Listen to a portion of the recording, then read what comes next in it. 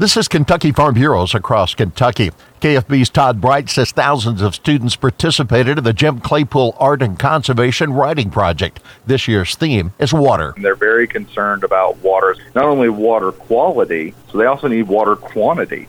So they need to make sure that they have enough water available to them so their crops can grow in kinds of drought. So this is very important for a farmer to be able to be sustainable, to be environmentally responsible. They're good stewards of their environment. KFB teams with the Division of Conservation to educate students. So it's important for us to be able to partner with groups to talk about these particular issues and make sure that appropriate, correct, scientific information is provided and presented, and that students are able to get an appropriate, balanced view of the world that's out there and to understand why conservation and sustainability really are important. Students statewide participated in the contest. This is Across Kentucky.